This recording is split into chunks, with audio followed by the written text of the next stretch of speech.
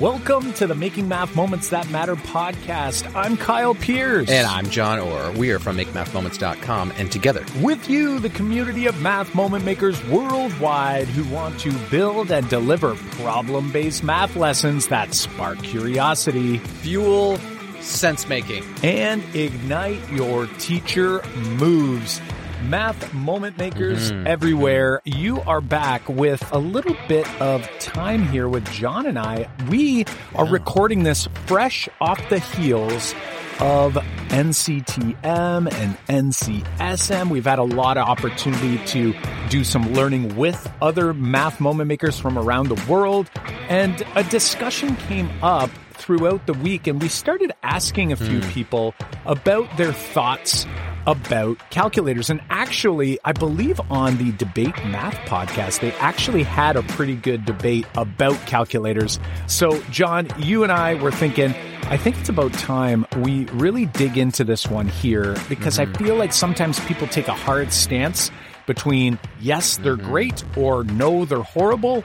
And I think it's about time that we share sort of our thoughts, where our heads are at. And of course, we always reserve the right to shift our thinking as we learn more. But based on where we are now, we thought it'd be a good idea to dive into this discussion with you all. Yeah, you know what? And I think you've hit the nail kind of on the head already, Kyle, with this kind of false dichotomy here between the two extremes. It's thou shalt use a calculator to make life easier for your students when you're learning different skills. Let's say you're learning a skill that's not multiplying and you're trying to get through your lesson. Should I be using a calculator then? Or should I just tell my kids to break out the calculators or put them away?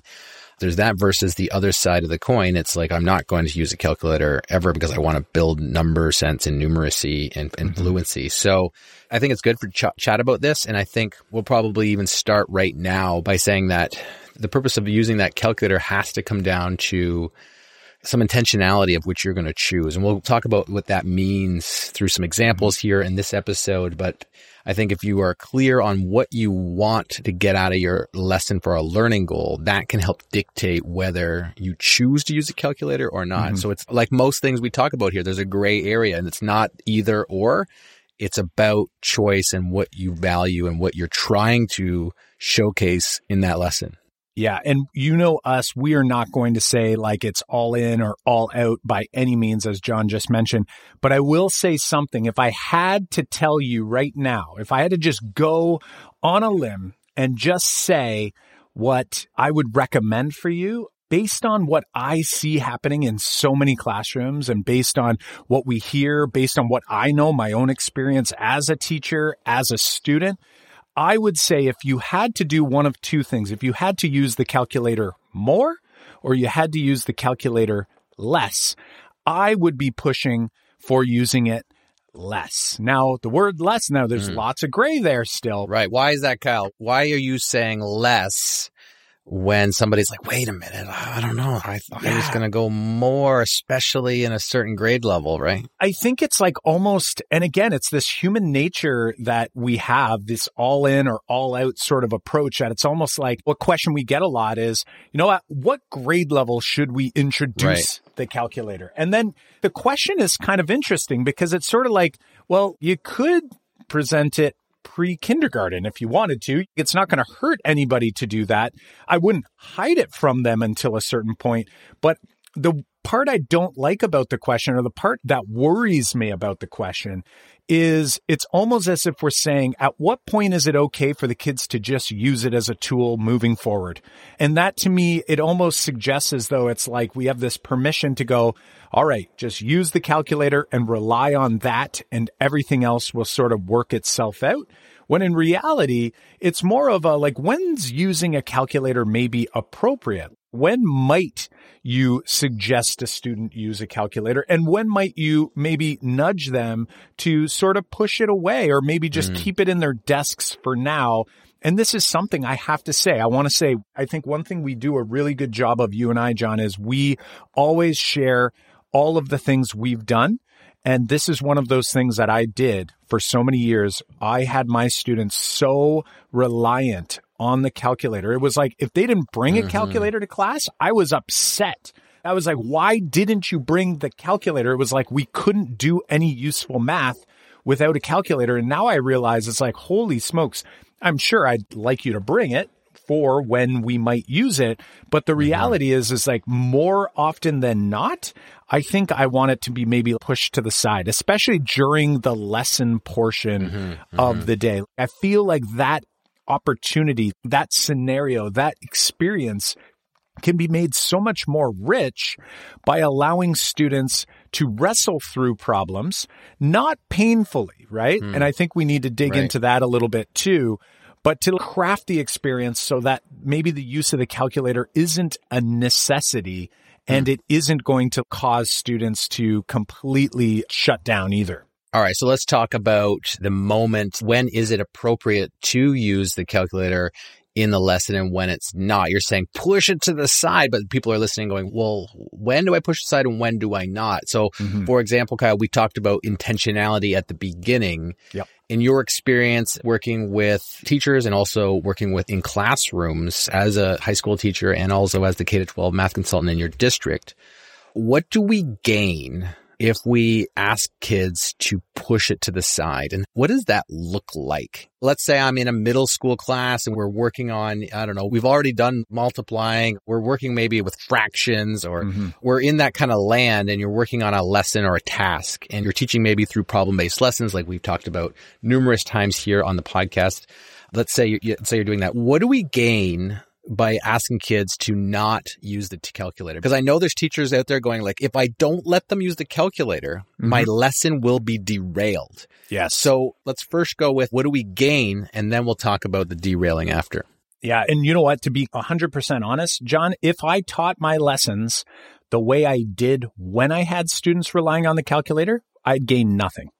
And the reason why is because I actually didn't have math models and I didn't understand the importance of different strategies when we're solving certain problems. So I want to be really cautious. It's like if you're just grabbing any old problem with massive numbers or very unfriendly numbers, and you're working through, let's say, a ratios problem, or you're working through proportional relationships or something along those lines where you're going, okay, like I don't want to derail the kids when the number is $17.46 and I need to divide it 7 ways, right? Or something like that. Just in that, I feel like those selected quantities, even though they're not huge quantities, they're not friendly. So you had mentioned this intentionality idea. It's like, okay, what is my intentionality? And if I truly, like you and I, we have in these, we'll say past decade, realized that there's so much to be learned about the behaviors of the mathematics that intentionally selecting hard numbers to work with actually hides the behaviors. Because it's like, in order to see a behavior, you need to see the pattern. You need to recognize what's happening. So if, let's say, it's a ratios problem, but it's not friendly ratios, that might not, like you might almost be hiding the behaviors. And of course, if I plug it into a calculator, that hides the behavior even more so, right? So what I'm thinking is like, okay, if I want them to understand that ratios really are multiplicative comparisons and that, you know what, some ratios actually scale in tandem and I can scale them up or I can scale them down.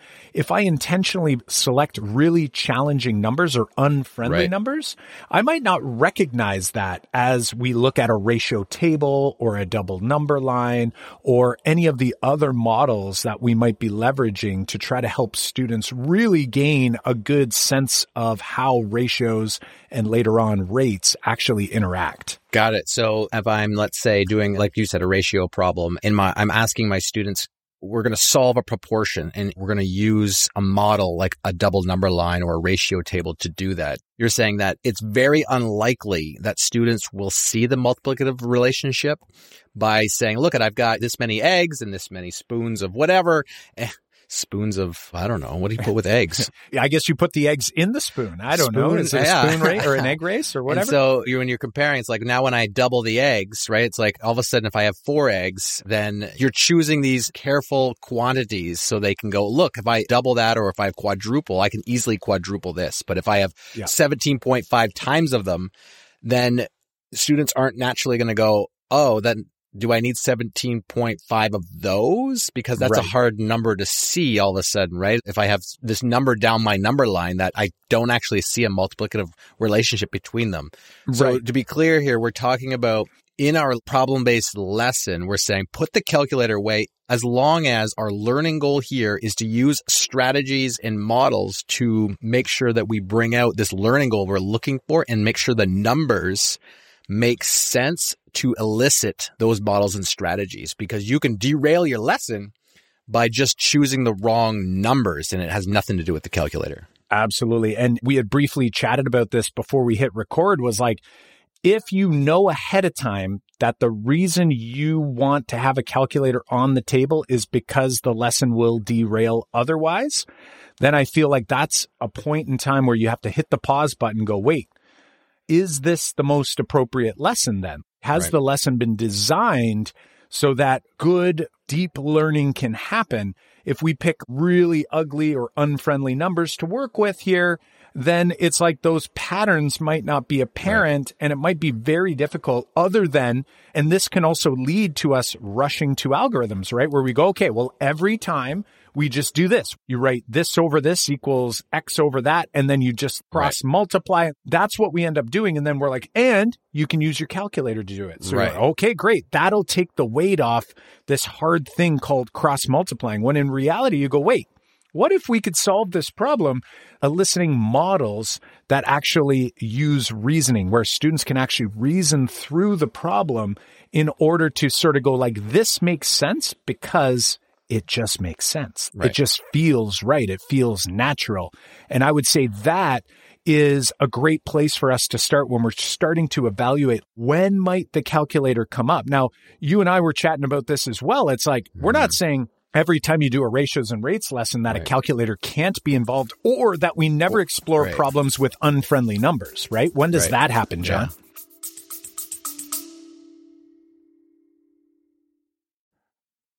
Hey, Math Moment Makers, Kyle here, and I've got just a quick message specifically for our district level mathematics decision makers out there. Do you feel like you're spinning your wheels when making district level goals for mathematics programming from kindergarten through grade 12? Setting new goals each year only to find little to no real shift in pedagogical practice or educator content knowledge across the district as a whole? Take a moment to book a short call with our team so we can learn more about your specific district and educator learning needs in mathematics, so we can assist you in taking the first step of many in the right direction. Visit makemathmoments.com/district to book a web call with our team today. We have a limited number of spots for districts just like yours, so don't wait. Head to makemathmoments.com/district and grab a spot in our calendar now. Yeah, I was just thinking about that comment that you just said about using the calculator a little later, but I even still think if you're actively learning goal, like, and I know that this is true for you, Kyle, but in my classrooms, if I'm teaching proportions, I'd rather spend the time teaching students how to be fluent along the number line with that scaling than go to any sort of super ugly numbers right away. So for example, I would spend time, and I spend time with my students scaling forwards and backwards, especially down to a unit rate or a 1, right? If I'm looking at 10 of these and 5 of those, well, if I divide that by 10, I still should be able to do that somewhat fluently without the use of a calculator. And then we can scale up from 1, and then that makes it real easy. Spend time building the skills you want to see in your students, which means let's think about using the strategies along the number line, like halving and doubling. An additive relationship can also work. And this is obviously just in ratios that we're talking about here. But I mean, we've got this really, really nice tool that you want to spend time with to build those skills up. And then, later on, and you're working with some purposeful practice and you're going to put in, all of a sudden you've got some money that you want to look at, and all of a sudden there's sense in the money. You might have, say, hey, on these problems over here, you can use a calculator, but on these problems over here, let's use our strategies along the number line. And I would even still encourage using the number line or the model that we're developing to solve this problem and use a calculator with the model itself. So if I know I need to find a scale factor that goes up by 17.5, then I will draw that on my model and go, hey, I'm just going to quickly multiply to get up 17.5 times as big.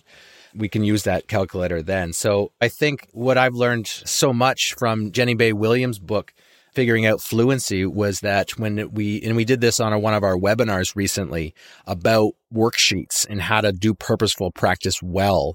One of the things, her book, I think John San Giovanni was also an author on that book. They were recommending that when you do your purposeful practice problems and you're enforcing or you're encouraging a strategy to use with this particular learning goal, then have problems where the strategy makes sense to use, and then problems where the strategy doesn't make sense to use.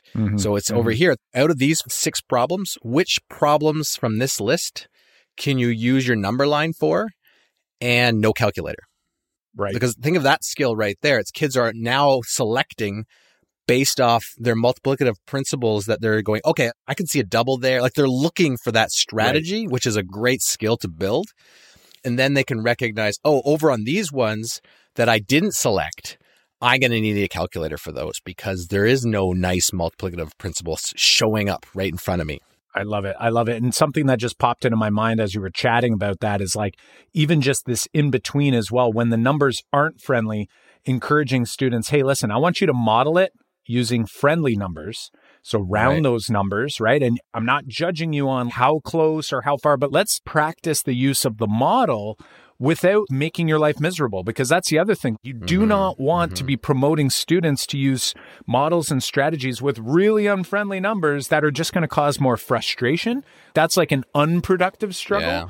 Whereas if you selected the numbers nicely or with intentionality, then maybe go all at it. But when the numbers aren't so great, is encouraging students, hey, listen, I'm totally cool with using a calculator, but I do want to see you model with friendlier numbers. So if it's like 9,848, maybe it's 10,000. Just use 10,000 and let's see where you're at. And then you could even ask them, hey, is it going to be bigger or less than the number that you came out based on how you estimated? So if I round it up and I'm dividing, what is that going to do? Or like if I'm rounding up and I'm multiplying, what's that going to do? Is it going to be a bigger number or a smaller number? Is it going to be way off? You could use your spicy, medium, mild sort of like, is it going to be like a spicy estimate or is it going to be a really mild estimate? And just that, giving students that skill, not because you want it and you want to evaluate them, but because you really want to promote them building that fluency, I think is so key. And every opportunity we have, especially during a lesson with the time that we are together as a learning community, every opportunity we have to do math without just relying on punching numbers into a calculator, I think is a win.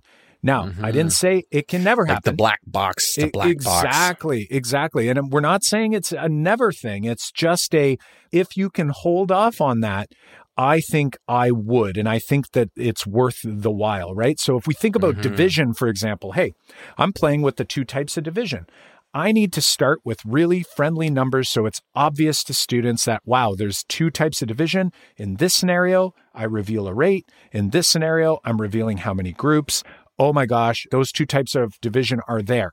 Then we're going to practice it and model it, and we're going to do those things. But eventually, there's going to be a time where I'm dividing big, ugly, unfriendly numbers. And unless the learning goal is learning how to divide 3-digit by 2-digit numbers without a calculator, well, guess what? Now they have a use for the model. We do that, we practice that, and then maybe we move on. And when those come up again, maybe once in a while, you say, hey, listen, this one, I selected these numbers. I want you to model it just so that you don't lose your familiarity with it. And you can build on this skill when we get to more complicated or complex concepts, I should say. Yeah. So it sounds like we're on the same page there for sure on thinking about how can I build the understanding of the skill we're looking at or the learning goal that I want to elicit. How can I make them flexible and fluid with that same learning goal or skill that we're emerging?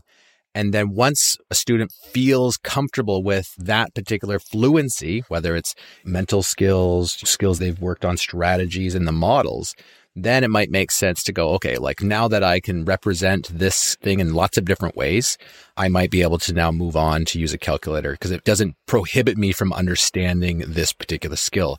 Kyle, that reminded me of the way that I've been teaching trigonometry, which so often has been viewed from my students in the past, my old self, right? I'm going to teach using the sine ratio. And I didn't even say it back then like that. I would say, we're going to teach the sine of SOHCAHTOA. We're going to do sine, cos, and tan. And the sine is, you say the opposite over the hypotenuse because you're talking about labeling the triangle and being able to do that. But then it's like, hit the sine button, put the value in, put the angle in, hit your sine button, and then use that number here to do this calculation. It is such a black box moment when you bring up trigonometry that people would freak out if you didn't use a calculator on trigonometry. But thinking about the way that I've pivoted over the years to actually not use a calculator to do trigonometry with my 10th graders, because we want to do what you said. We want to understand what's actually happening. We want to build a model and strategies around that. And then if that's the case, if we feel flexible and fluent with that model and those strategies, then, hey, we might can go over here and speed this up a little bit.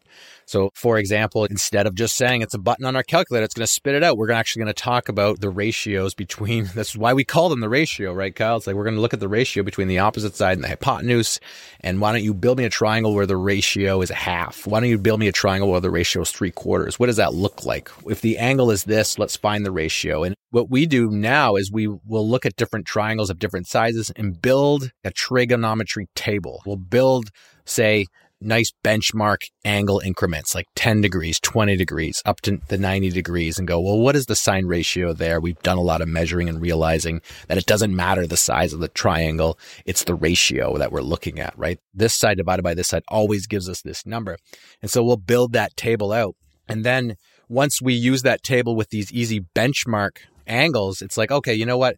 I've built this other table. I'll speed this up for you guys. We'll use this model, which is what the table is. It's a model that says, okay, now I've filled in the gaps. I've said, you know what? Well, let's look at what 1 degree, 2 degrees, and then a per degree table that shows the ratios. And so we've basically eliminated the use of the black box calculator because now the table shows the ratios.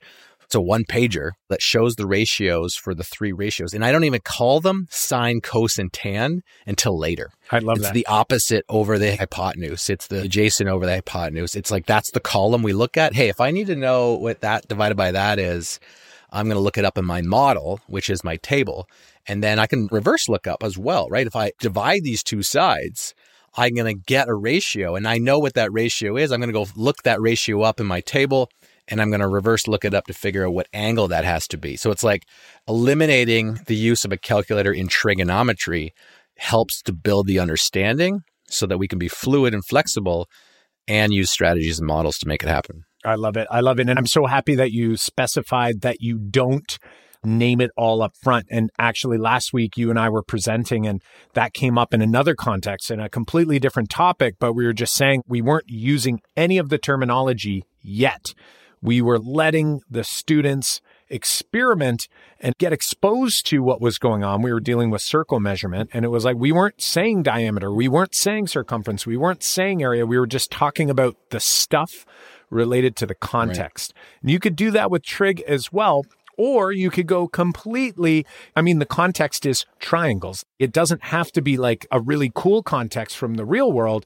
It's like the triangle is something from the world that students can relate to. They know what triangles are. And when you talk about different characteristics of the triangle, that is the exploration that you're having. And when you have that conversation, it's almost like you can get kids sort of envisioning. And for those who are like teaching the younger grades, you're thinking like, whoa, trigonometry, maybe you haven't done this since high school yourself. Mm-hmm. Totally cool. But as you explore it, it's almost like you can help kids develop a visual in their mind of what's going on. If I'm picturing this right angle triangle where the opposite side is, or the angle that you're focusing on is getting bigger, what's actually happening? Oh my gosh, the opposite side's getting bigger and the hypotenuse are getting bigger. What does that mean for the ratio? It's like, wow, the opposite side's actually getting a lot bigger, a lot faster than the hypotenuse. And therefore, my answer is going to get closer to 1. That relationship is going to be like, wow, they're almost going to get as close to the same as possible. And these are all things that kids can develop. They have this understanding, and then we formalize it, right? And we go, okay, here's what's going on. It does have a name. And then eventually you're like, and there is this button in the calculator that basically has this entire table you've been playing with. It's in here. They just took it all. They put it in here so that you don't have to carry the table around with you. You just carry the calculator around with you. And you're like, oh, okay, I get it. It's almost like they can envision it looking it up in the calculator to find that number. It's not just a black box anymore. So great example there, John. Yeah. And I think that so many kids already see mathematics as a big black box, tricks to memorize, things to pull out. Okay, like I got this box over here. I got these steps and procedures and algorithms. Let's not make the calculator one more thing to be like a mystery to kids. Let's teach the proper use. Like NCTM's position on calculator use in elementary grades is a strategic aid so that you can use it to recognize and extend numeric and algebraic and geometric patterns and relationships. That's one of their positions. It's a tool to use to help with higher order thinking, not a replacement of like this black box, another trick to add to our bag of tricks, the way that we used to teach math class. And something else we were talking about, Wolfram Alpha. So the founder, Conrad Wolfram, has mentioned in his keynotes and a TED Talk, I believe it was, where he said it's more important to know when to do something than to know how to do something in today's world. And while we would agree with that, totally agree with that, if the purpose in our math class is to help kids better understand how numbers and operations work, to become more fluent and flexible with them, then I feel knowing how to do them can be really helpful. I think if I had to guess, if we had Conrad Wolfram on the show right now and we asked him to jump in on this conversation, I think what he's trying to get at is like, we don't want kids to blindly memorize long division or blindly memorize the steps to solving an equation. That's not the important part. He wants them to know when to use something, but then also when you know when, it's also typical that you understand how it's working, not necessarily that you can just do what the calculator does. So I think there is a difference there, what he's saying versus what we're saying. Yeah. But maybe if he's listening to the podcast, hey, come on the show there, Conrad. One of the examples he gives, and I'm sure that you'll come up with kind of the counter to his metaphor here, but basically, in one of his talks, he talks about a long time ago when the automobile showed up on the market, it was really important for any purchaser or owner of the automobile. We're talking the very first ones, right? You had to know how that car worked from top to bottom, and so that you needed to be able to fix it if it broke down. If you needed to be able to change its oil, you needed to be able to fix the engine. If you bought a car, there was no mechanics lying around, or not that they're lying around, but there's no mechanics hanging around ready to fix it. You had to know how to operate that thing at a higher level than we know how to operate cars now. So he's saying, today, you buy a car, you don't know how it works. You just drive it, right? You drive the car to where you want to go. You use it to do other things. You use it for a tool. You use it at work to drive. If you're a delivery person, you use it to get to work. You might use an automobile in this way. You don't know anymore how it works because you don't need to, right? So his argument is like, eventually we're not going to need to know how to factor a trinomial. He's going to say, we can ask very smart calculators, computer algebra systems to factor for us. It was more important to know when to factor. I need to factor this thing so that I can figure out its x-intercepts, or I need to factor this thing so I can graph it. These are important skills versus the actual how. That was his argument. So that whole morphed it also to the calculator. Like, do I really need to know how to multiply? Well, we think so, but the calculator can do it for us. There's a point where it's like, wait, there might be something to that statement, but we definitely want to know how this works in this sense so that we can build on that flexibility and fluency as well. Yeah, it's a great point. But as I'm thinking about this and I'm going, yeah, like I don't know how to fix my car, any car, but that makes me very ignorant, you know, and I think, especially when we think about society in general, I think as a society, I think we are becoming more ignorant with pretty complex things when in reality, even just my dad knows how to fix, I feel like, everything. And it's great. And I think it's wonderful. Does he have to? No, but I have to pay a lot more money in order for those things to happen. And so kind of coming back to this math context, at some point it becomes very difficult to know when to factor when you're not really sure what factoring is. And that's where I think that's the balance that we need to strike. I can appreciate his thinking that, hey, listen, don't overemphasize sum and product, the method of factoring over here when students don't know why they're doing it. I would almost argue it's almost as if he's saying, listen, we need kids to understand how factoring works, not necessarily to be the best factorer of all time, but to be over here going, I understand how factoring works. And oh my gosh, when I'm factoring, holy smokes, I'm making a rectangle if I use an area model. Wow. I never knew that. And I could factor any problem that was factorable, right? Anything that could be factored nicely. I could do that, but I did not know that I was making a rectangle. And I feel like that's kind of what he's trying to get at, is that my old me is not so great. Right. And he's kind of saying that thing that you said earlier about if the goal here is to just blindly factor, then it doesn't matter if you have a computer do it for you because you're just blindly following an algorithm that you don't know why it works. Right. Like you just wasted 10 minutes. Right. You know, if you've spent more time on the reason that we need to factor because it's useful this way, then it makes more sense to being able to build that model so that we can factor. Yeah, I love it. And I think this is a great example to end on here. And I hope people are still hearing that message that we had mentioned in the beginning, that there is no cut and dry answer here. However, our main message is, I got to assume you're thinking maybe I've got the calculator out too much in my class. Maybe you do. And maybe you want to just try pushing it back a little bit. We're not saying throw it out. We're not saying disallow it in your classroom.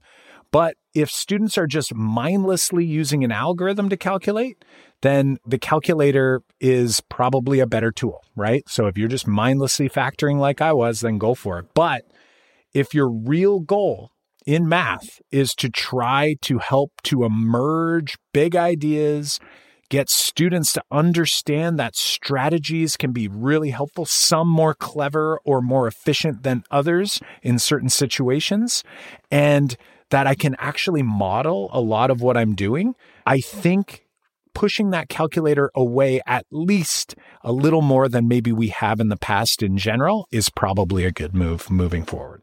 Good summary, Cal. Good summary. And with that, hey, we are so glad you joined us here for another episode of the Making Math Moments That Matter podcast. And as we always learn so much from the discussions that we have here together, like we did here today, and also from any of the guests we talk to and people like you when we interact through social media, we always learn, and it's awesome to reflect on that. So what are you going to do right now to reflect on your practice? Like Kyle said and suggested, thinking about your lesson and the intentionality of your lesson. What are you trying to emerge, or what are you trying to bring about in your lesson? Is it strengthening numeracy? Is it strengthening number sense with your students? Can we do that a little bit more in certain ways? How are we choosing the problems we work with? Super important stuff. Don't forget to reflect on that and then share that with a colleague. Share that learning, that understanding, that new change in learning with someone else. Maybe it's your partner at home. Maybe it's a trusted friend. Make sure you share it so that the learning you're doing here doesn't wash away like footprints in the sand on the beach. I love it there, John. I love it. And friends, listen, we are at episode 203. Whoa. And right around the corner, as of the date of recording, we are getting ready for our 2022 virtual summit. This year, we're starting on Friday night, November 18th. We've got Saturday, November 19th and Sunday, November 20th. And it is a 100% free live event for you to attend over those 3 days. Maybe you can stick around for one session, maybe all the sessions. But if you head over to makemathmoments.com/summit, you can get yourself signed up and you will reserve yourself a seat. Something else that might be really interesting for you is that we have a giveaway going on with almost $5,000 in prizes to give away, including Whitebook flip charts. We've got Academy memberships for Make Math Moments, where you'll be able to see the summit replays all year round. And we've got a few goodies like our favorite professional development books for you to check out and much more. So if you want to get in on the giveaway, head over to makemathmoments.com/giveaway. That's makemathmoments.com/giveaway. And once you enter, you'll see some awesome opportunities to get more entries. So your chances of winning go way, you can have more than up. one entry. Absolutely. That's right. You can double them up, triple them up. So show notes and links to resources and the complete transcripts to this episode can be found over at makemathmoments.com/episode 203. Again, that's makemathmoments.com/episode 203. Well, my math moment maker friends, until next time, I'm Kyle Pierce. And I'm John Orr. High fives for us. And high five for you.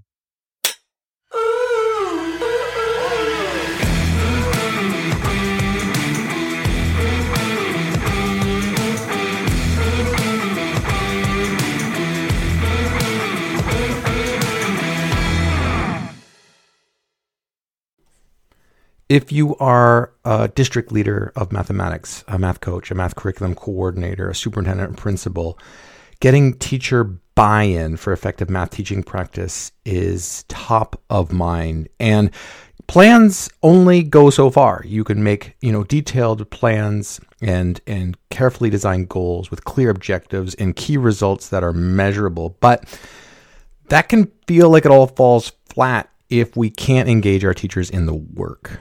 Working with teachers who do not want to change their teaching practices is one of the most frustrating and challenging parts of our job. How do I help teachers engage in effective teaching practices when they keep pushing us away? If you can't reach the tipping point in mass adoption of effective mathematics teaching strategies, then it's likely we won't see student improvement in mathematics. We have a free training, an accompanying workbook for leaders of mathematics like you. The Make Math Moments team, myself, John, and Kyle walk you through our 4-stage process we use with district partners to create clear, measurable, sustainable PD action plans, but more specifically on how to also get teacher buy-in so that it drives student engagement. So step 1, register for this free training, get your planning workbook, and then watch the training. Schedule some time on your calendar so you can watch it and go through the workbook. After completing that workbook, you're going to have a clear, measurable vision, action plan for mathematics to get more teacher buy-in, but also be able to hit your goals for the 2024-2025 school year. So head on over to makemathmoments.com/4 stages to start this free training.